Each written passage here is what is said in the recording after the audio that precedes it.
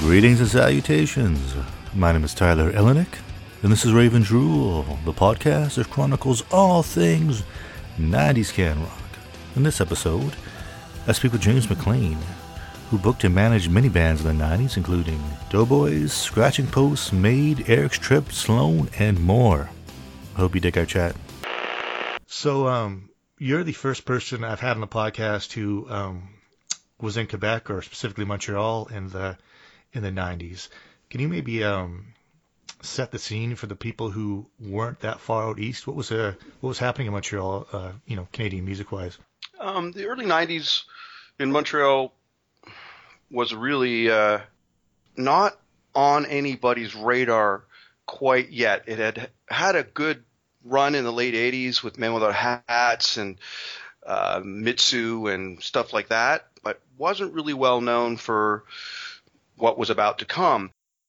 For me, obviously, my whole foray back to Montreal in 1990 was to go work for the Doughboys, and they, had already been touring the States, didn't really focus on Montreal themselves. They were really out there, a working band, going to Europe on a shoestring budget, just making stuff happen on their own, and they set an example for some of the other bands in Montreal that were starting to think about getting out and touring.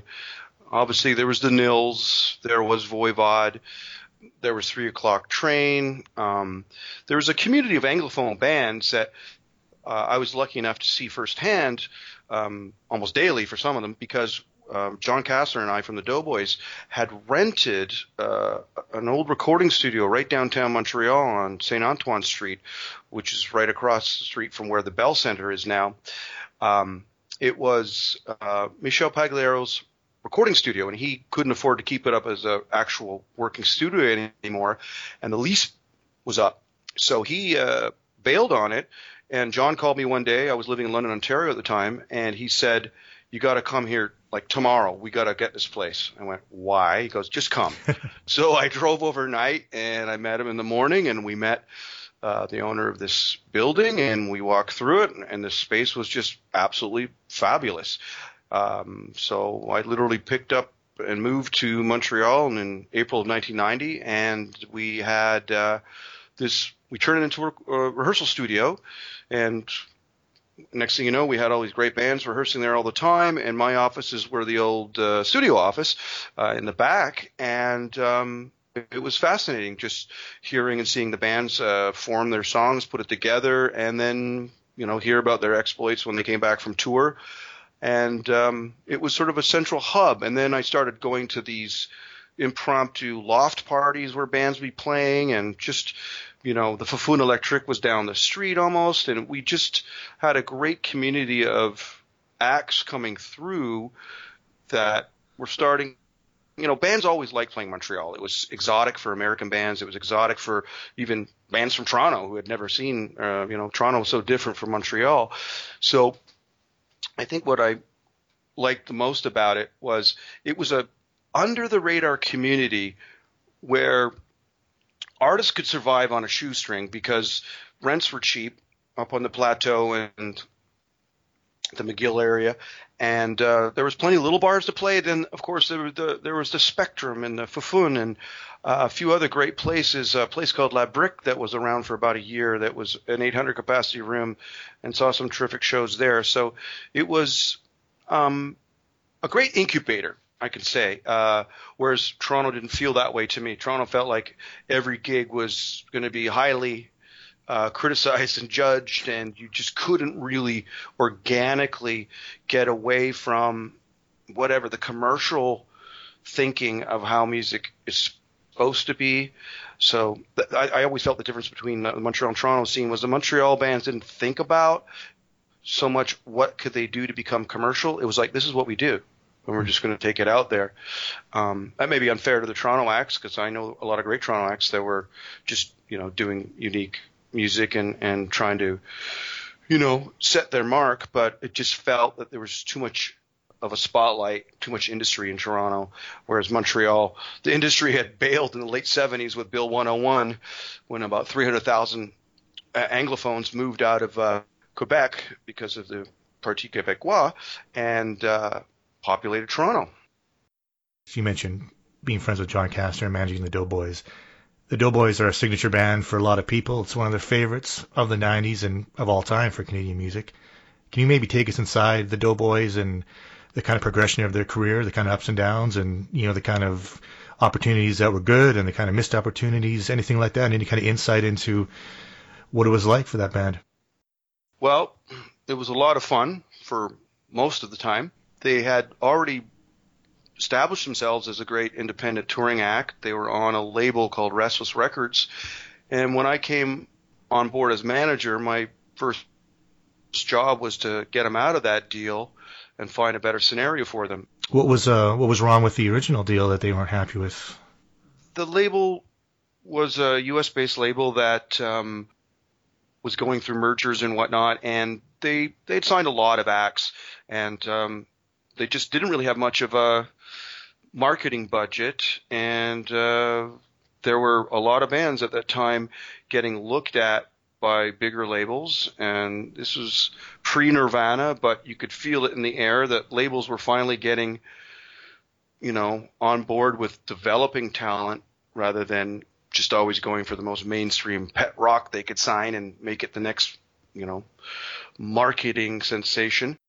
So with the Doughboys, it was an act that, every show was just they gave it their all, and it was always packed and sweaty, and they just had a spark that a lot of acts lacked, and drive. And what happened was I had been talking to a label in Toronto, and simultaneously the U.S. mothership of that label, and they both seemed interested almost at the same time, so we were able to sign what was then, I think, pretty unique. It was a joint venture deal, and we were able to take the advance money and buy out our Restless contract and record their first major label record called Crush. And, this band already had a touring base pretty much all over Europe and the UK and whatnot, and they were able to get on tours with cool bands and get out on packages and play festivals. It was exciting. It really was. Watching this band go from a hardworking independent act, all of a sudden now being given a substantial amount of money to make videos, tour support to offset tour losses so we could go out and afford to support larger acts that weren't giving us what we were getting as a headliner, but we knew that we would play to a bigger audience and it would be hopefully pay off down the road. So, the band itself was, learning how to adapt to now going from, just make your record, send it to us, we'll put it out, to having every move, note, demo analyzed by people in LA and Toronto. And it sort of took its toll. It kind of changed the dynamics, but we were able to bring in good producers and sort of help them tune out the noise and just make the best possible records they could. Unfortunately, by the time they had really hit their stride, they had some member changes and the scenery started to change a bit. And obviously, Napster had started and, record sales were starting to struggle for them and a lot of acts if you didn't have a smash radio single. And the Doughboys were never aspired to be, a super commercial act. They were out there touring with the Descendants and Ned's Atomic Dustbin, but they were part of the whole, I think they were pre-grunge, but they may have been lumped into it for a while in the alternative rock scene.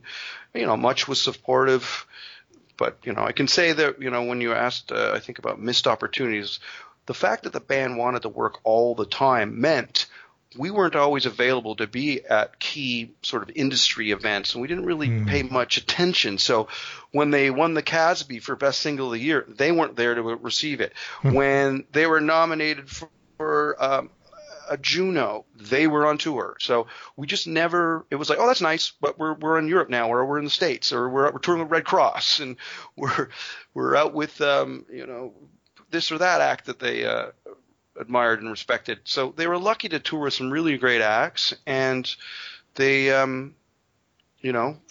had to support that. And, it was hard telling the labels, no, they're not available. No, they're not. They weren't available for many of these conferences, be it a label having their own, just, getting all the distributors and everybody together for whatever their industry functions were, to the larger public festivals and whatnot. But, I think it was better that they played Reading Festival in '92 than, going to the Casbys. I think that's where we were. Wow. Yeah. When they so, they had some great experiences. So we got to see Jonathan Cummins, the guitar player, have an argument with PJ Harvey backstage in Reading.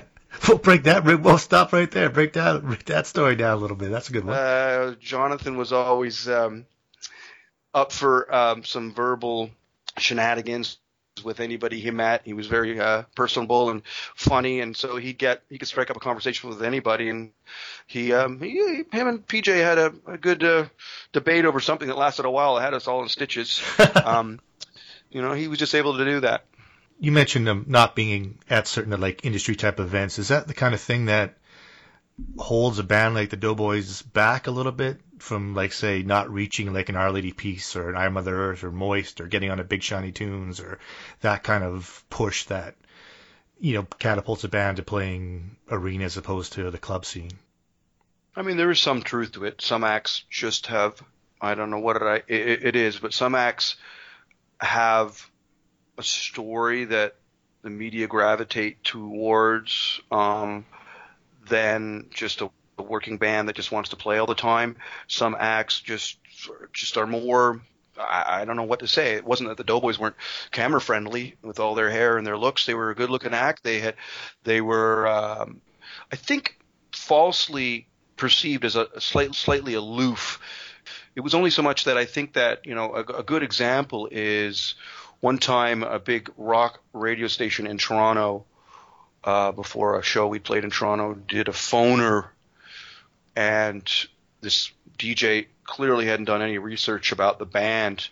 And once one of the fellows in the band basically, he didn't tank the interview, but he basically didn't give this guy much, he kind of played with him, and it was quite funny at the time. But at the end of the day, like a lot of bands who take their art and craft very serious, they just didn't suffer fools very much, and they just didn't have time for some of those people that were just putting in the hours, and that's it. They were very, very passionate and devoted and dedicated, and I'd never seen a work ethic like Kastner and the band had. Paul Newman, Jonathan Cummins, John Kastner, and revolving door bass players from Peter Arsenault to anyway. The long and short of it is, I feel that some bands do better at going after, what would you call it, the soundbite opportunities. Doughboys got to play live on Much, and they did those kind of things too, but it wasn't a priority. So I think the label perhaps at times was frustrated due to our lack of availability, and felt that we should have spent more time in Canada. But Canada wasn't our priority, and nor was it our main source of income. Once you start touring globally, you start to see actually how small Canada's music economy is. Not that the acts aren't proud to be from Canada and love Canada. It's just a much smaller market in a global scale. So, and I think there was one big mistake we made. We all at the time couldn't pass up the opportunity, and the label thought it was a good idea, and everybody thought, well, it'd be fun, get a free trip to Jamaica. So we went and played a Much Music thing, spring, March break, whatever. I think it was called Jammin' in Jamaica. And, well, we show up for sound check after being in some resort for a few days, and literally the PA was all bass bins, and we were facing the ocean on a beach with just a platform over the sand.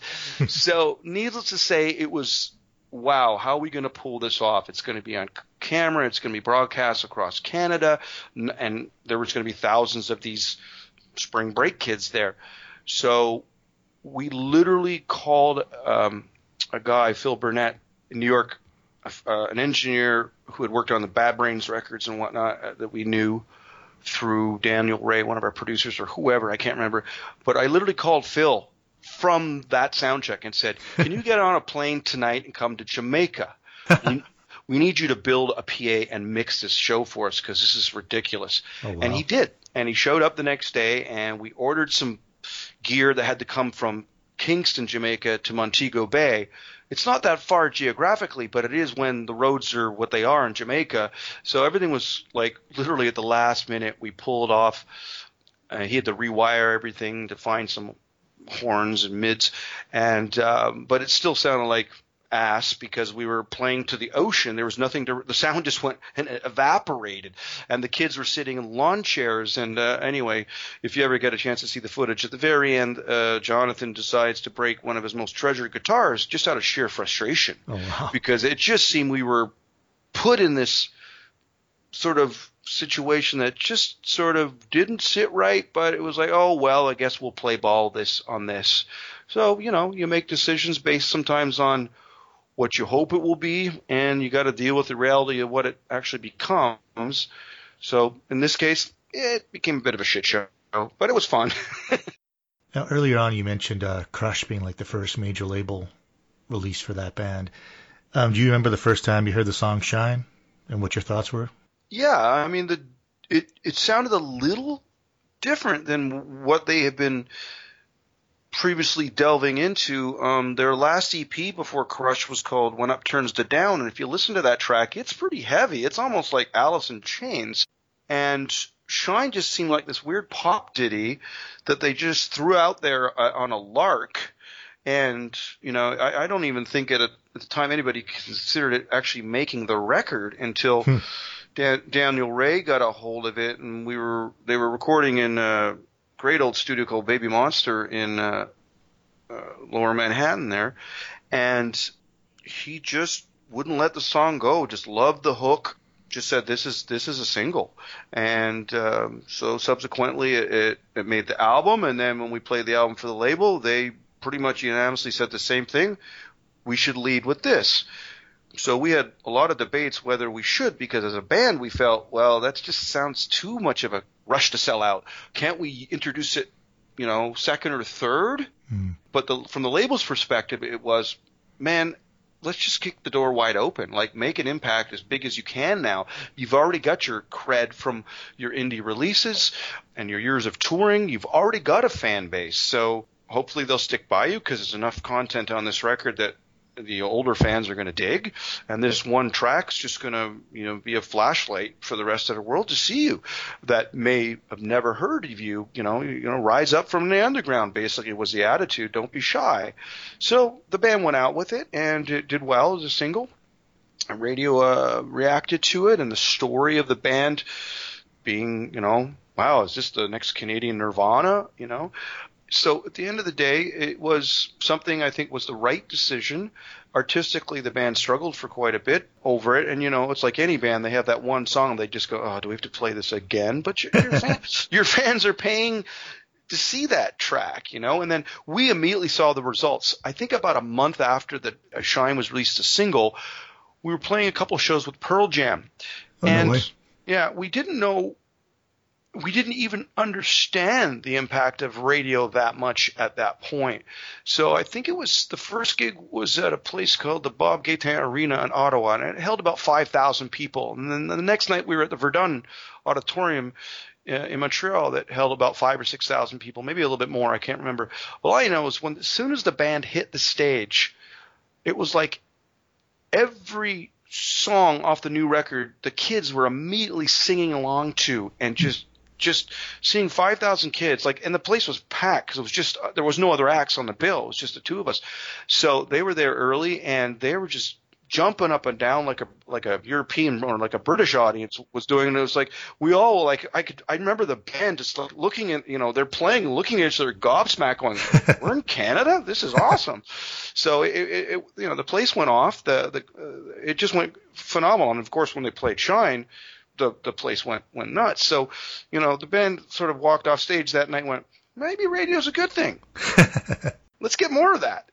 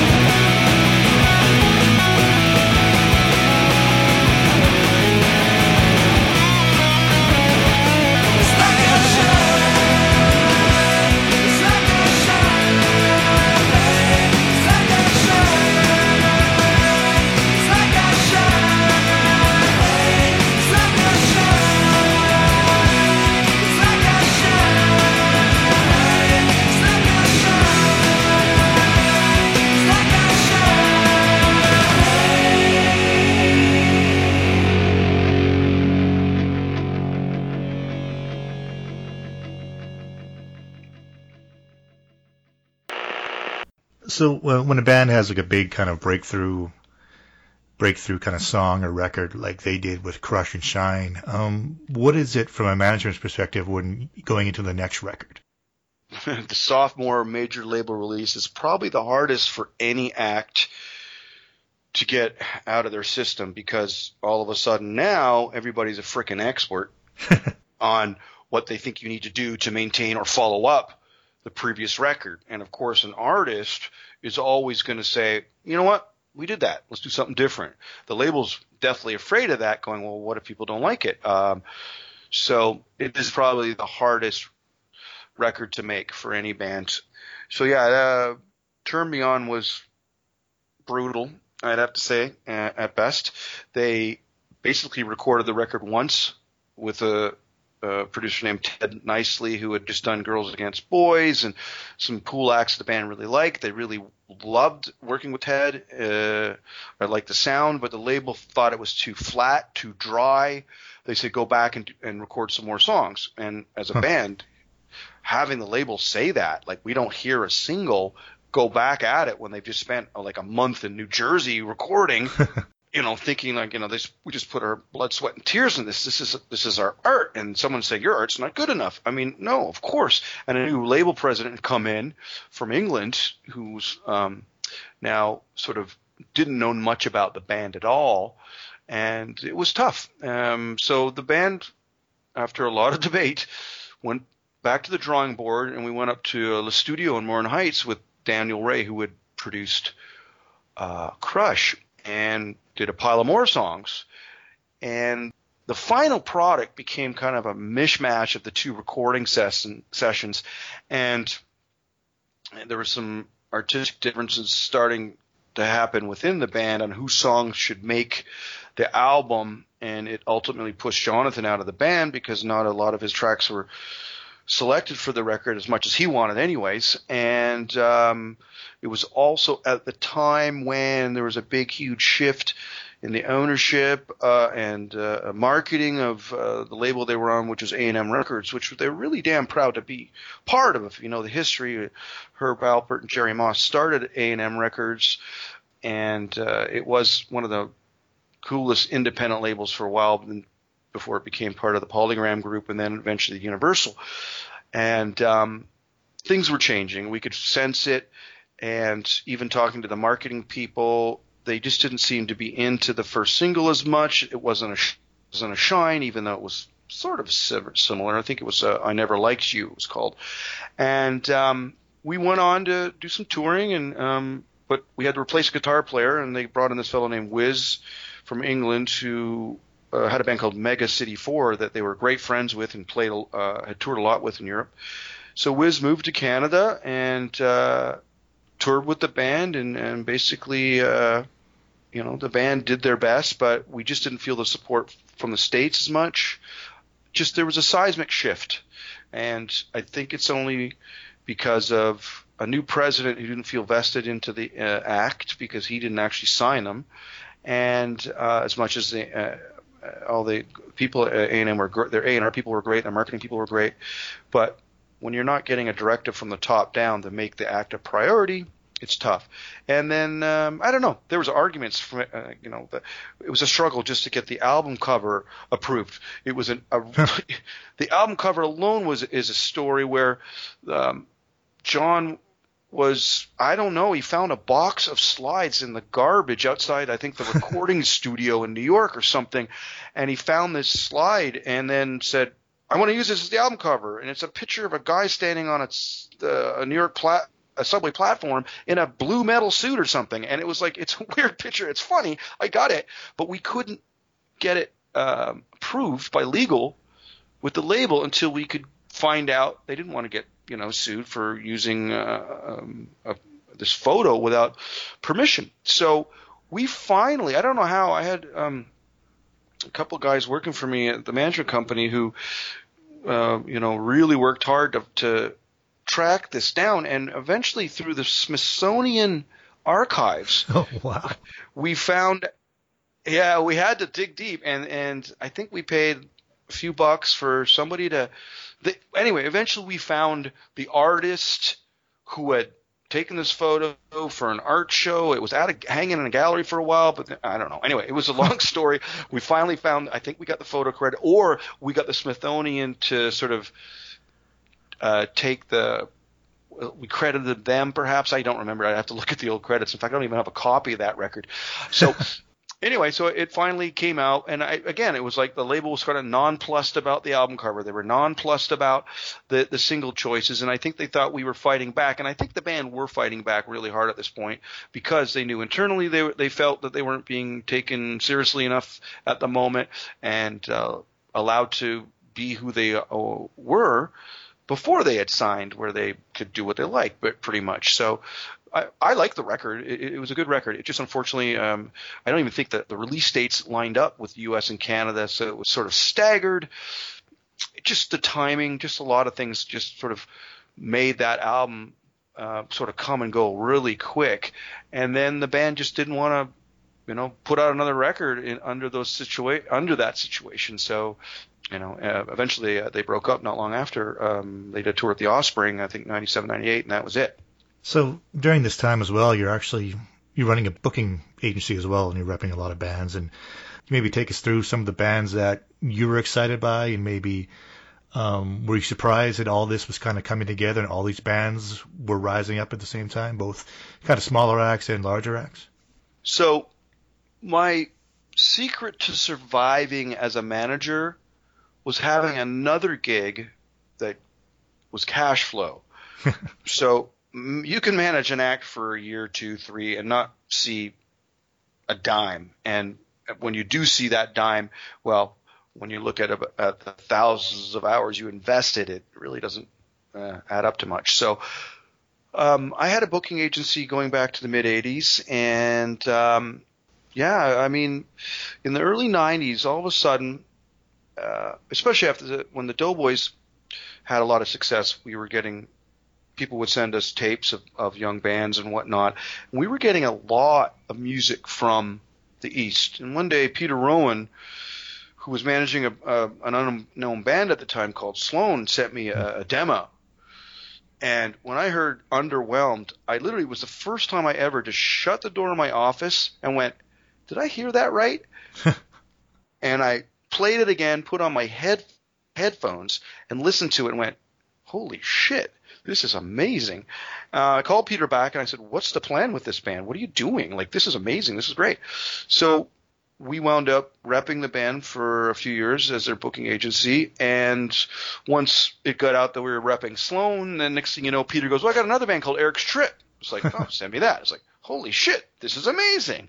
And then it was Peter called me another time and said, I got another band called Hardship Post. It was like, this is great. And then it just, then we got Jail, and it just kept going. And we were repping pretty much, I'd say, the majority of that kind of band from the East Coast. And it was really taking off. And a lot of them were signing to Sub Pop. So then Sub Pop would say, oh, we just signed another band. You want to rep this act? So we were doing a lot of that. And I was already known for doing some international acts. So I was getting well versed in how to bring acts over from Europe and elsewhere. And then I had my stalwart Canadian punk legends that I'd been repping from DOA to SNFU to many others. And so it was a great time because these acts and the club scene were like all hitting their stride. Granted, there was a drop off when they banned smoking in the clubs. There was, obviously ride programs were prevalent. So, but you still weren't competing then with the internet and streaming and all that yet.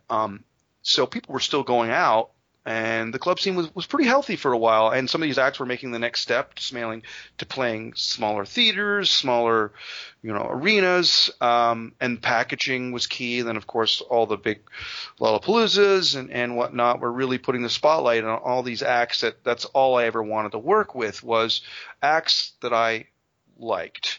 So, yeah, sure, I was probably offered the Bare Naked Ladies, or I was offered this band or that band, like a lot of people were, but I didn't hear it. It wasn't my thing. If I didn't hear a big guitar riff, I just didn't really care for it, because my background for myself was I came out of the 80s playing drums in punk rock bands. I had a band called October Crisis that had toured with SNFU and all those bands and Dayglow Abortions and all that fun stuff. So that was sort of in my DNA. I loved a great Aerosmith song as much as a Black Flag song. So when I got stuff that wasn't that, I kind of either passed on it, but I got known as the guy. If it had a real edge to it, send it to me. So anyway, the agency was a really great way to be an A&R source because, most bands will send a booking agency their tape almost before they send it to anybody else because they want to get gigs. And they need gigs before they can be seen by a label, because I can't tell you how many times I've been to a showcase. It's like, the band's got potential, but like, why did you do this one after you've only played 10 shows? You can still smell the basement on you guys. It's like, go out and play 100 shit-eating shows, play house parties, play a whatever, loft party. Go out there and just work out your chops, in a less critical environment, so you can grow organically and get your chops together. So the agency for me was cash flow, and what that did, it allowed me to manage some of the acts who asked me to do that. And so I was sort of doing this dual role for a while, running these two different companies, because they are entirely different functions, yet of course there's a ton of crossover. So I got adept at both, and I was lucky that I had some good success with some management clients, and we had a good little boutique agency that had, some interesting acts. And that's what my motto was, I don't care if you get on the radio. I just want to know that you're an act that the audience at the end of the night is going to, wow, I can't wait to see them again, So that's why we would take on a Nashville Pussy, knowing that they're never going to get on radio with that name, but they're a notorious name you'll never forget, and used to put on a great live show, still do.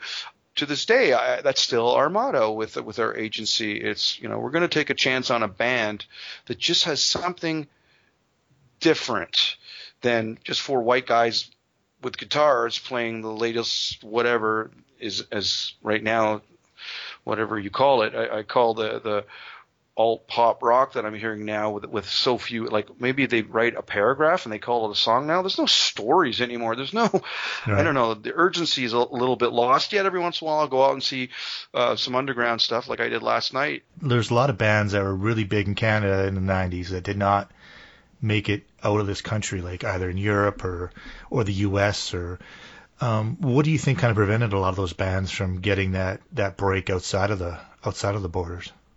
Again, a lot of it's just luck and timing, and I, sometimes believe that our Canadianness holds us back. There's a certain killer instinct that the American acts, I find, have over some of our acts.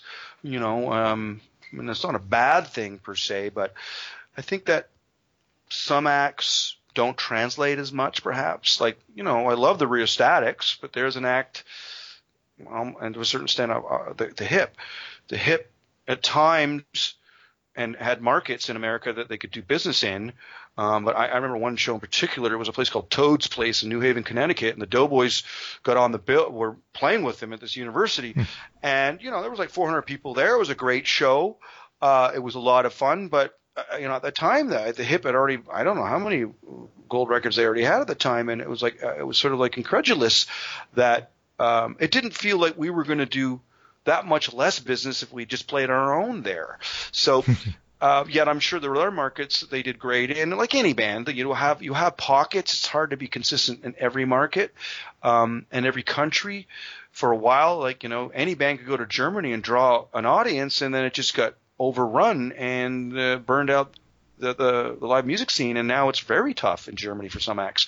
So with Canada and translating Canadian acts, it is just timing. I mean, there's a lot of Canadian acts doing really well in America.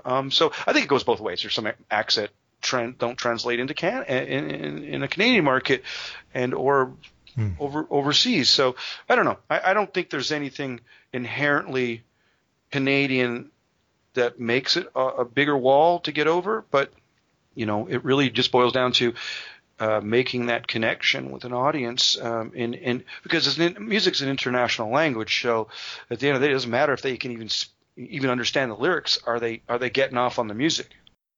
You also managed a band called Scratching Post, which is one of my favorites of the era. Do you remember how you kind of hooked up with them and what you heard in them that made you want to work with them? So, as I mentioned earlier, this fellow Peter Rowan, who had started bringing me acts from the East Coast, wanted to move to Toronto, and he was managing, I can't remember who at the time, and basically I said, well, why don't you come, work for me? So Peter came and worked for my management company, and Scratching Post was one of the acts he kept championing. I knew a bit about them, being they were from London, and I spent 10 years in the 80s in London, and it was my incubator for my business and musical aesthetic that I developed, because it was a really creative small town where acts could just be as weird and eccentric as they want, because they didn't care about making money. They just wanted to do art almost, and it was cheap to live, and there was a good little community. So, first of all, Scratching Post had a little bit of a leg up with us, because we were now in Toronto, my offices, and we liked them. And then they just, Nicole was a dynamo. She had a great presence as a singer, guitar player, front person. And so Peter said, let's manage this, or he was managing it for our management company. And I basically assisted and then helped close the deal with a label called The Enclave, which I think 6 months after we signed them went out of business. And we had an insolvency clause in their contract, meaning if the label went bust, they got to keep all the money and get their masters back, and that's exactly what happened. So they got a bit of a windfall, but it set them back with the release and whatnot. But we had some acts that were coming from trusted sources. I think Canada's a funny little music community where it's now quite a large music industry, but it's still a small industry if you're dealing with metal or fringe music, say alternative music. So we had some great A&R sources. A fellow named Frank Weipert in Vancouver, who I'd been dealing with forever at the time, was managing Pure, Econoline Crush, Matthew Good, Bob's Your Uncle. He was finding all these great West Coast bands, and we'd send them our East Coast bands. And so there was a great network of people that were championing certain bands. And, the ones you decided to manage it was a kind of a two-way street. I had to trust the band as much as they were going to trust us to take care of their careers and guide them. And I had to know that they were going to be amenable to some of our sage advice, I'd like to say, and our experience. And I wanted to make sure that these acts weren't in it for – basically, I had to know that these acts were willing to work really hard, and they were not in it just for I don't know what. Some people think, I'm going to form a band, it'll be all glamorous. Well, it isn't. And I wanted to know they couldn't really do anything else. They could barely tie their shoes, but their raison d'etre was to make music, make people dance, make people sweat.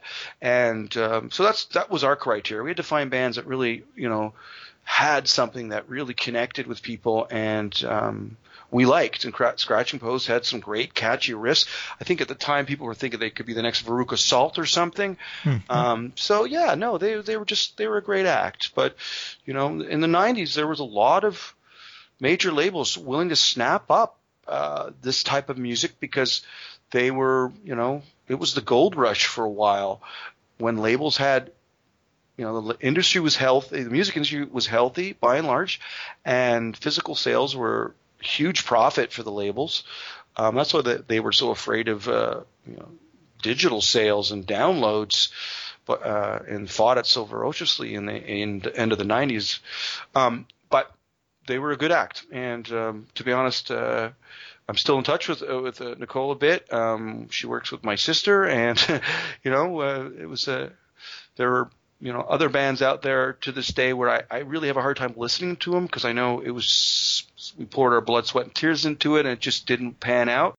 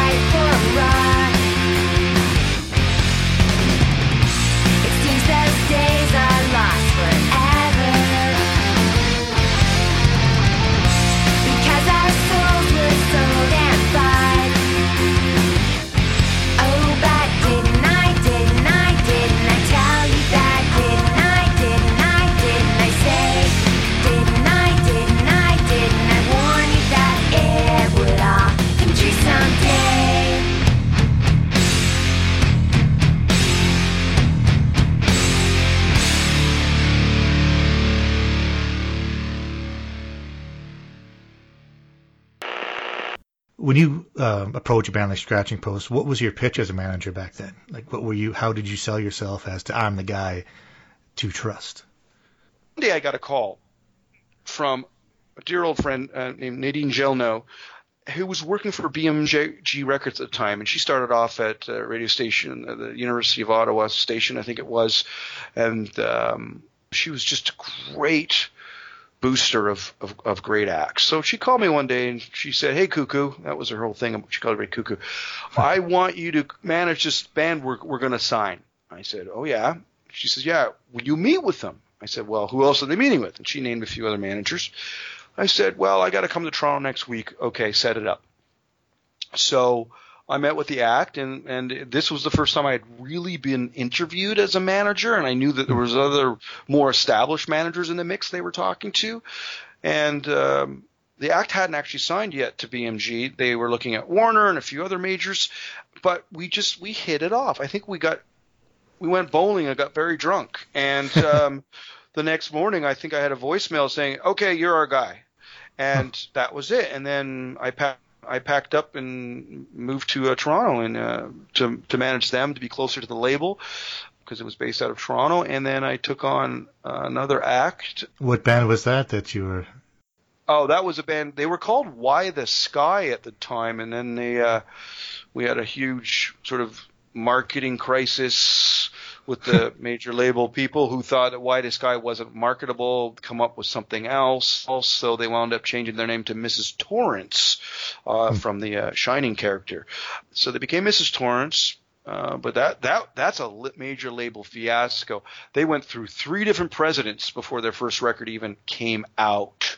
2 different A&R people. It just got shelved and pushed off, and the label president and the A&R guy at the time, we said to them, "You're not," because we knew there was rumors they may be being recruited out of the Toronto office to New York, and they said, "No, we're here. We'll see your record through." A few months later, "Yeah, guys, we took the job in New York," and the label president and A&R guy who signed the act, we signed them. They were the ones directing the rest of the company to do what needed to be done to break a brand new unknown act. They were all of a sudden gone, and the people that filled in the void just didn't have that attachment to the act. So it was a struggle to get their record out. And those poor guys, I've never seen just such an unfair situation for an act. Through no fault of their own, they were just trying to be who they were, and just got chewed up and spit out by the major label machinery that can sometimes resemble Spinal Tap in a very real way. And what were some of the other challenges of kind of navigating those kind of waters? You mentioned like a gold rush. They were signing a lot of acts really quickly. They had a lot of money to throw at acts. There was at least a chance of getting 2 or 3 labels interested in almost any act that could put 2 chords together. Back then, it seemed. And there was a young, hungry A&R set, eager in Canada to prove themselves, because finally the 80s were over. The labels in Toronto were now allowed to spend money on local talent and develop it, whereas before it was like their job was just to put out whatever the U.S. label signed. I don't know if it's coming of age of the music industry in Canada, the right turn of phrase, or what did you see? Yeah, can you maybe describe what kind of led to that? And a couple things. I think there was an example in Quebec that they had a star system in place. There were acts that could sell 100,000 records or more in Quebec and sell only 100 in Ontario. So the acts that were coming over the border from the States with, all of a sudden they have tour buses, they're on MTV, Much Music, the labels were seeing payoff. There was a really good network of radio. There wasn't a million different TV channels or music channels, and so Much really had a lot of power. They could break an act.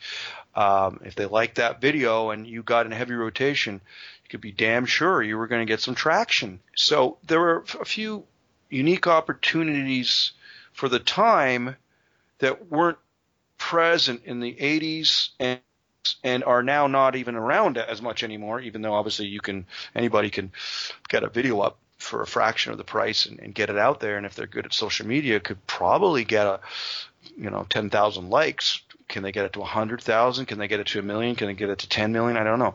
But I think that the Canadian labels were starting to be profitable and allowed to have their unit be profitable. And I think Canadian music, because of some Canadian acts that had broken all the ladies, Shania, Celine, and Alanis, and you name it. So when a new signing from Canada was presented to the subsidiary label of that major in the UK and Germany and Australia and France and Italy and US, they were getting the international marketing team were now starting to pay attention. And some of our acts started doing well internationally. So there were some direct, tangible results rather than, oh, that's another nice band from Canada. Isn't Canada only known for Rush and, the Guess Who, Neil Young? So I think that the 90s was a very different time where there was a lot of things that all sort of fell into place. From now marketing, a big uptick in marketing spends, big uptick in Canadian media outlets wanting more CanCon. And I don't even get me going about whether CanCon and the rules helped or not, but I can say that some of these acts legitimately broke without all those radio CanCon rules and whatnot because they were good, because they now had support, and there were our agents, our managers were more respected globally, even though there were some happening in other eras. And I don't mean to dismiss managers and agents from the 60s, 70s, 80s, whatever. They had their acts, Bryan Adams or whatever. But at the end of the day, the 90s was a flood of money and a young, hungry group of A&R guys in Canada eager to prove themselves. And it paid off until it all came crashing down at the end of the 90s, as you've pointed out. The mid-90s was, in that stat you told me a while ago about how many gold records there were in the mid-90s compared to the end of the 90s, certified Canadian acts, certified gold acts. So, by the end of the 90s, the allure of much had changed into a reality show station, and Napster came about, and people just were staying in a little bit more, and Y2K, I don't know what happened, but it basically dried up, and all the consolidation of the labels. I think at the beginning of the 90s, there may have been 8 major labels. By the end of the 90s, we were down to like 5, and now what are there, 3? So it was consolidation that crushed, like what happens in every profitable artistic venture. Eventually, the accountants take over. And then they go public, and then they've got to answer to shareholders. And next thing you know, the mantra from high and above is make money, not develop art. Once, and I've always said I'm in the most ridiculous business because, commerce and art are two polar opposite ideas for a true artist. So, the landscape and the world is littered with artists that didn't make a dime while they were alive, from painters to whatever, and musicians that, are highly underappreciated in the time. Iggy Pop used to release records and sell 20,000 copies, and now revered as one of the godfathers of the whole music scene. So, it's funny how we in North America, more than anywhere else, underappreciate our arts. And the Americans are, you tell any band, I'm going to go off topic for just a minute here, but in the late 90s, I was co-managing a band called the Helicopters from Sweden, who were making a big buzz in Europe, treated like rock gods over there, could play all the big festivals, and and the clubs they were playing would roll out the red carpet, treated them with respect and whatnot. We'd have them come over and do like a 3-week tour in the U.S., and they go, wow, Yeah, that wasn't fun. Begging for 12 beers and a hot dog for your hospitality, and then playing clubs that were substandard where you're doing the fucking bar owner a favor by playing his club and helping him sell beer. So, until you get to a certain level, you're really eating shit in North America, whereas I think artists at any level, there's a higher regard for the artist. They don't look at the arts as you're a social dropout, you're a cop out, you're lazy, go get a real job, whereas in North America we have a whole different attitude towards it. But Canadians are open-minded, I think, to the arts more than the American school system is and whatnot. But anyway, that's another whole political discussion. You mentioned the star system in Quebec a little while ago. Can you maybe compare and contrast that with the one in the rest of Canada, and what kind of notes they took from it?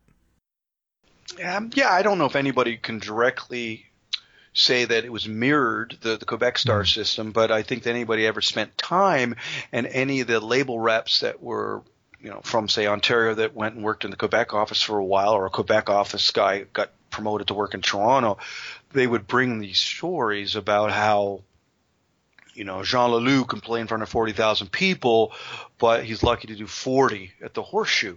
And then people would say, well, how is that so? Well, A, he was singing in French, so the French language was their calling card. But they have far more magazines and talk shows, and the attitude in Quebec is much like the French of France, where arts is not a dirty word. So they would seriously give these people airtime. They would get full stories and written up in mainstream papers, and they were treated like they were as newsworthy as anybody else out there. Whereas English Canada wasn't doing that so much, and everything was still very fringe. Sure, the Globe and Mail once in a while might have done a story on Jan Arden, and it was great. Yay. But, but you had, thank God there was Ed and Nada doing their best to, put Sloan on the front cover and introduce them to people before anybody else really knew them or whoever. And Exclaim and Chart. Sorry, yeah, so I meant Chart is Ed and Nada, and then Exclaim. And college radio was important then, I think. So I think that once Canadian stations started spinning Sloan and Eric's Trip and the Doughboys, and they were reaching number one on their charts, hey, young label people were taking note. The interns, whatever, were bringing it to their bosses saying, look, this act is charting in Canada. We should check it out. So it was before you could just go on Facebook and see how many likes they have or how many streams they have on Spotify. The Canadian system just had – when you had a good publicity team and you had a good story and you had a single happening and a video happening and then tour, if the timing was all lined up, you had a chance of breaking through the noise and being noticed. Now, I don't see that happening as easily. You can get your single, you can get your video, you can get the album, and you're still competing with so many new variables that didn't exist in the 90s. I remember I started managing Ashley post his 90s fame, and our job was to sort of reinvent him in the early 2000s. And actually, speaking of Ashley McIsaac, were you surprised that he was able to kind of break through, become mainstream in the 90s with this kind of Celtic vibe and more rootsy kind of thing, and all kind of making much music? Were you surprised that a band or a person like Ashley McIsaac could kind of transcend the Moist and the I Am Mother Earths and kind of go toe to toe with those guys? Yeah, to be honest, I was very surprised, but I do hand it to Alan Reed, who had the foresight to see something, saw a diamond in the rough. I think he was out at East Coast Music Awards or something. He saw Ashley perform and just went, wow, this guy is on fire, and he's doing something nobody else is really doing. He's the Jimi Hendrix of fiddle. And A&M Records at the time was very creative. They had signed Jan Arden, then the Doughboys, then Ashley McIsaac. All three acts did very well. All three acts were cheerleaded by Allen and a fellow named Dave Porter, and they had a good marketing team, and there was timing, and the fact that there was nobody else like him. Any good business doesn't go after what's already out there. They try and fill a void. And yes, you say there was Great Big Sea, and there was the Thomas Trio and the Red Albino. There was a bunch of those acts, but Ashley was a solo artist doing this, and taking traditional music and turning it on its head. And I to this day, I say that this guy is.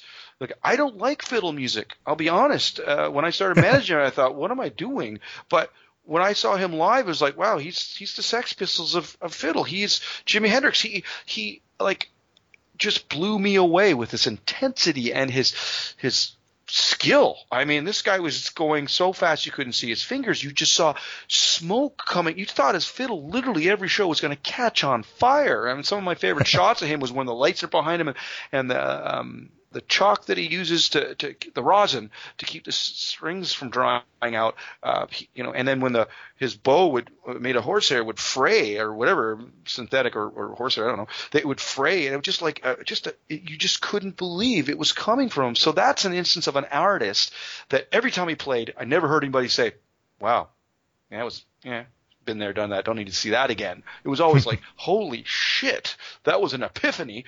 And the fact that the guy could tell a yarn like nobody's business, so personable to boot, a dynamic player, and just stuff that your ears, even if you knew Celtic music, you didn't know what he was doing. So he turned us on its head. But when he broke through, I wasn't surprised, but I didn't think it'd become the phenomena it would.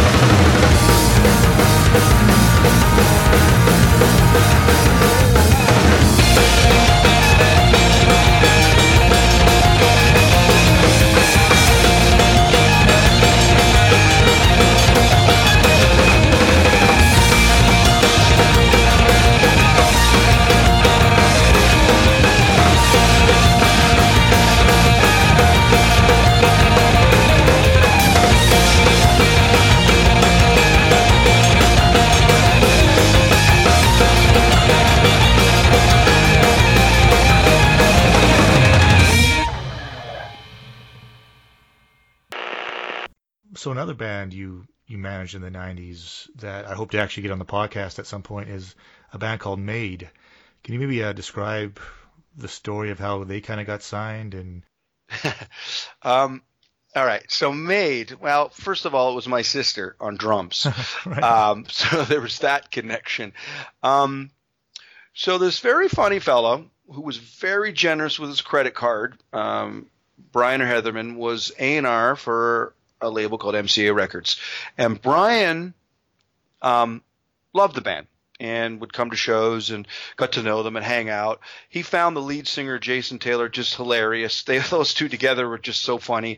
They had this really dry, sarcastic humor to them, and it was infectious. So there was a real spark about them. And at the time, it was like, well, are they ready to be signed? Do they need to go out there and play 150 shows? Yeah, they did. But the thing was, Brian at the time, it was timing. I think that he was looking. He hadn't signed something for a while.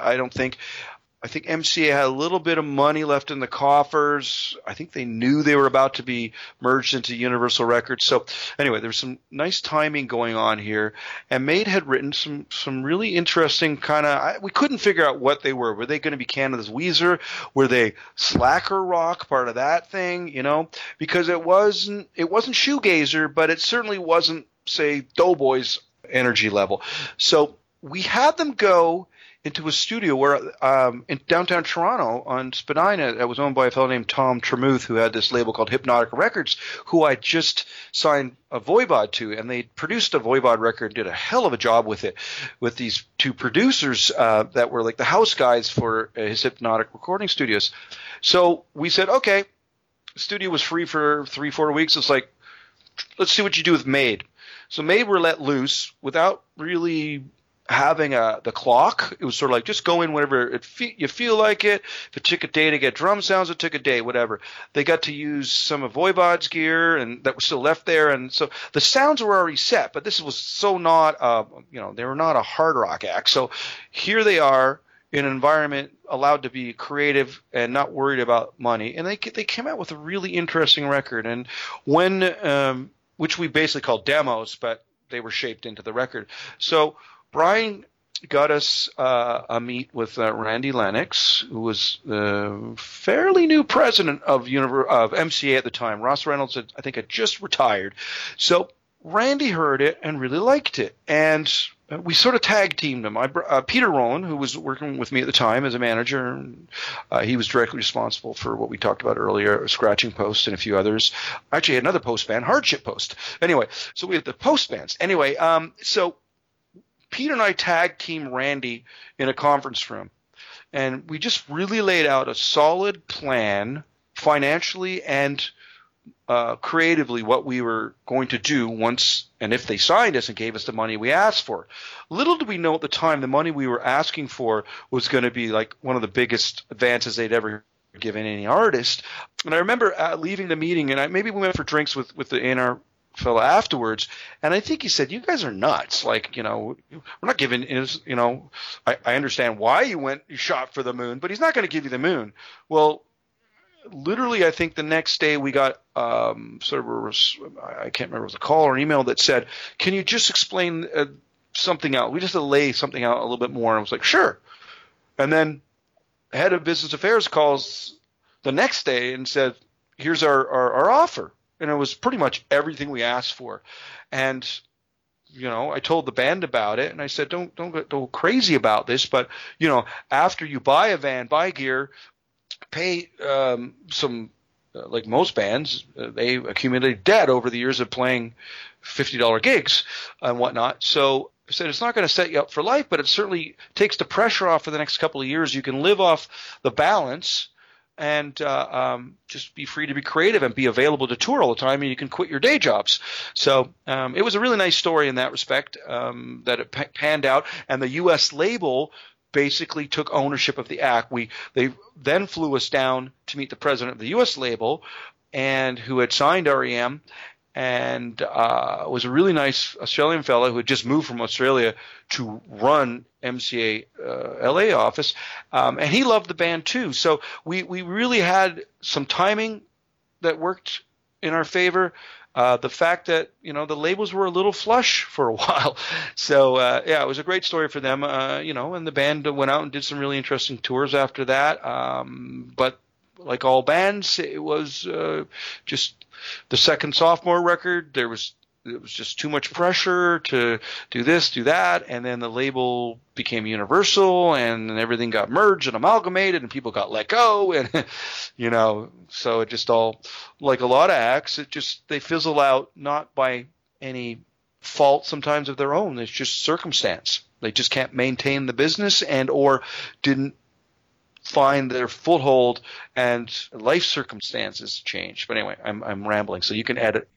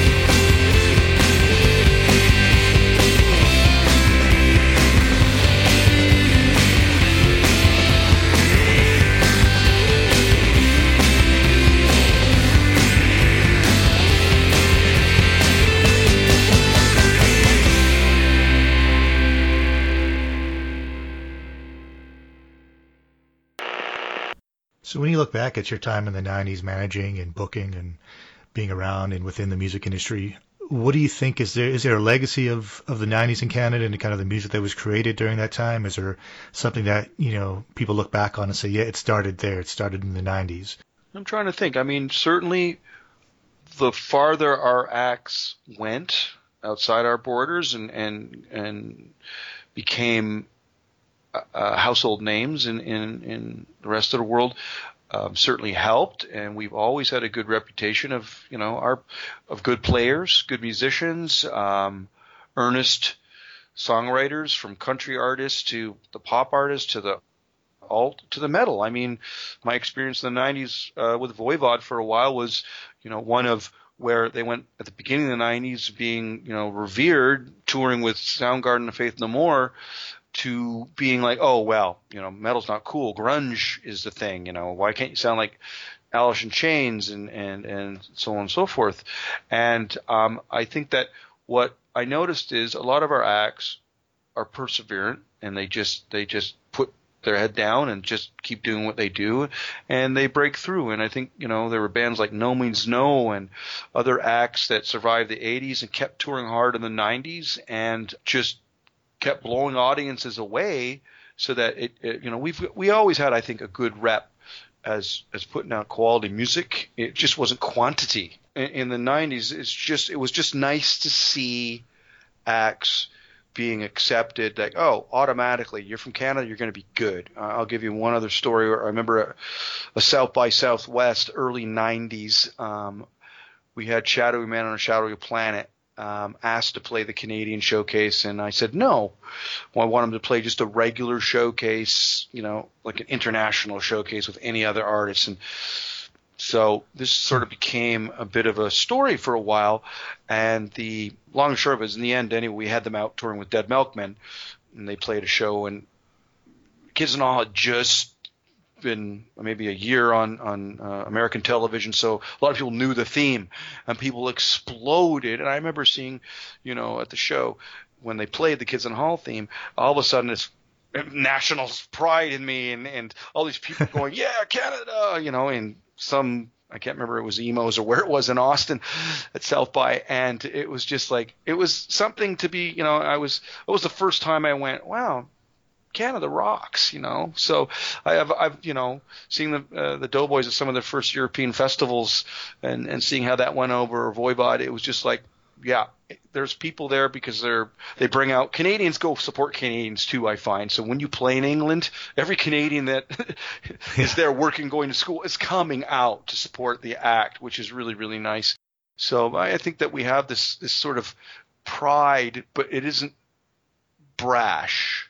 But when we do, remember that Canadian commercial, I Am Canadian, which caused all these ruffles, and, in a sense, some of the artists that saw the success of acts they liked and used that as a springboard to, like, wow, we can get bigger than just being superstars in Hamilton and Calgary or, wherever. So I think that what I think the 90s did for a lot of the acts that are out there now, it was set up a really nice foundation, not to take away from what acts in the 60s and 70s and 80s did, but certainly the acts and the amount of money being put into Canadian acts showed that people had confidence that there was some really quality content coming out of Canada that was a story worth telling and music worth hearing. So that's what I hope your story one day realizes, Is there anything else that we didn't touch on that maybe you thought that might come up today in this chat? A lot of people, is it too soon to talk about the 90s? Hell no. Is it, is this being overly nostalgic, and are you backwards thinking?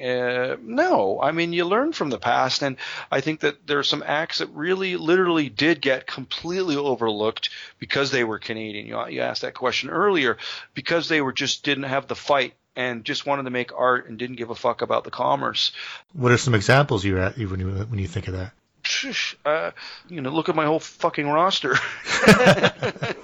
There's a lot of acts on there that I thought were going to rule, and for whatever reason, they were content to do this or that, and they went back to their day jobs.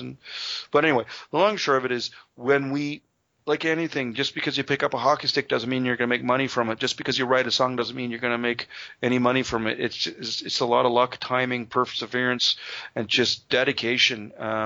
You have to have an insanely singular drive. You really have to be. There is no shortcut. Some of the stuff we've talked about, that the 90s, it was easy to get a record deal. No, you still had to be damn good. You still had to really want it, and you had to have the goods to back it up, and a good team, and all that, and just be patient and learn. And, you know, a lot of bands just, again, you're so in the moment, you forget to listen.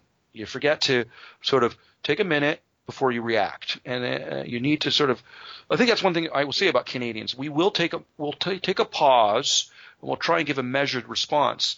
I think you and I had many conversations where it's like, what is the quintessential 90s Canadian artist really fucking up? Like, who went out there and who was that? Wow, didn't know that story. That's really sad that they blew $300,000 on hookers and blow or whatever it is. We didn't have a Kurt Cobain. The Americans just seem to be far more dramatic, and that creates more headlines, and they get more eyeballs on that than, you know, we Canadians don't jump up and down and make a lot of noise as much as the Americans do, and just get all funny. And, you know, many times, and I refer back to Mr. McIsaac, love him, but at the same time, you know, it's like, what made him popular? His notoriety now more than his, and that notoriety everybody thinks they know, because he said some things or he did some things that seemed outrageous for a Canadian. But I can tell you, if he did those things in America, it'd be, oh, well, great. You get celebrated for that kind of stuff. Whereas in Canada, and because he was from the East Coast, where everybody's very precious about their Ashley and their Celtic music, you just don't behave that way. That's just on East Coast, un-Canadian. Well, you know, in America, they pay millions of dollars to go do that shit. Look at fucking Kanye. So all I can say is sometimes our own prudishness, our own centuries of trying to get out of the imprint we have from the uptight Scots and Brits who populated this land and stole it or whatever. Oh, wait, I'm going way off topic, but you know what I mean? It's like we still have this puritanical look at times, whereas the Americans sort of bulldoze everything and may the most brash person win. You know, I don't want Canadians to all of a sudden adopt and change and try and be brash for the sake of being brash. It's certain personalities just will get written about. That's just how it happens in any, you know, you go to a party, there's always a great storyteller and then the wallflowers who may have just as good as stories, but they don't need to have a public forum for that. So I think our Canadian industry, our Canadian artists have kind of been more of the stand back in that party and watch everybody else and sort of observe and then pick their moments. Whereas the Americans are just like go, go, go all the time and try and be the loudest person in the room. I think the 90s allowed some of our Canadian acts to get a little bit more loud because we finally had some more money behind us. So a Canadian video budget was $20,000 to $50,000, and that was a large amount for a Canadian video, where in America it was like $100,000 was a minimum for an indie band video back, not indie, but freshly signed to a major or whatnot. So it's economies of scale too, right? You know, you got 300 million people versus 30 million. So the labels just had much more money to spend in America. And the holy grail for a Canadian act was to get a U.S. deal, but it didn't always pay off because you signed to the U.S. label, you pissed off the Canadian label who didn't have ownership in you. So, and I had an act that I managed for many years that were signed directly to the U.S. label, and the Canadian label, I could barely get a meeting. Oh, yeah, right. We distribute you. No, we're on your fucking label. We're Canadian. Like, can you help out? You know? So it is a struggle at times. A final question here. Now I have a playlist on Apple and Spotify made up of 90s music, Canadian 90s music. Can you give me 3 songs from maybe the bands you either repped or managed from the 90s that you think deserve to be in that playlist? Oh, great. Well, Made would be Hair Down. That was their great song. That was their pop ditty. They didn't even want on the record, but the label fought and said, "Let's do it," and it did give them some traction and gave them a bit of a leg up. We got them on that Rob Thomas tour because of that single. Anyway, Voivod the Prow. I mean, off of I think one of their most underrated records, which I love to death, called Angel Rat. Cool. And the Doughboys. The last thing they did before signing to A&M. We did this, it was sort of a contractual obligation, so we did this EP, and there was only a couple new songs on it, and then they did a hilarious cover of a B-52 song called My Own Private Idaho, but the song went up turns to down. So we'll go with Made, Voivod, and Doughboys. Sure. All right. That sounds excellent. Good. Well, thank you so much for taking the time to chat with me about your experience in the 90s today, man. No way. Wait till you get me going on the 80s and the 2000s. Thank you so much for joining us today on Raven Drool. If you're interested in supporting the podcast, you can do so in a variety of ways. First, you can go to patreon.com/ravedrool, become a patron, get access to deleted audio, get advance notice of the guests, and get a chance to submit questions to those guests for an exclusive Patreon Q&A. Visit redbubble.com, search Rave Drool, and you can buy various goods with the Raven Drool podcast logo on it. Follow or subscribe to the podcast wherever you're listening to this. And if you're listening to this on Apple Podcasts, please give us a 5-star rating and review. If you're looking for more 90s Can Rock content, please find us on Twitter, Facebook, YouTube, and Instagram. And lastly, if you're looking for music, we have an official playlist on Apple and Spotify. Currently, it's curated by myself with tracks that I've selected, but as you heard during today's episode, eventually it'll be curated by the guests themselves. Until next time, friends, take care.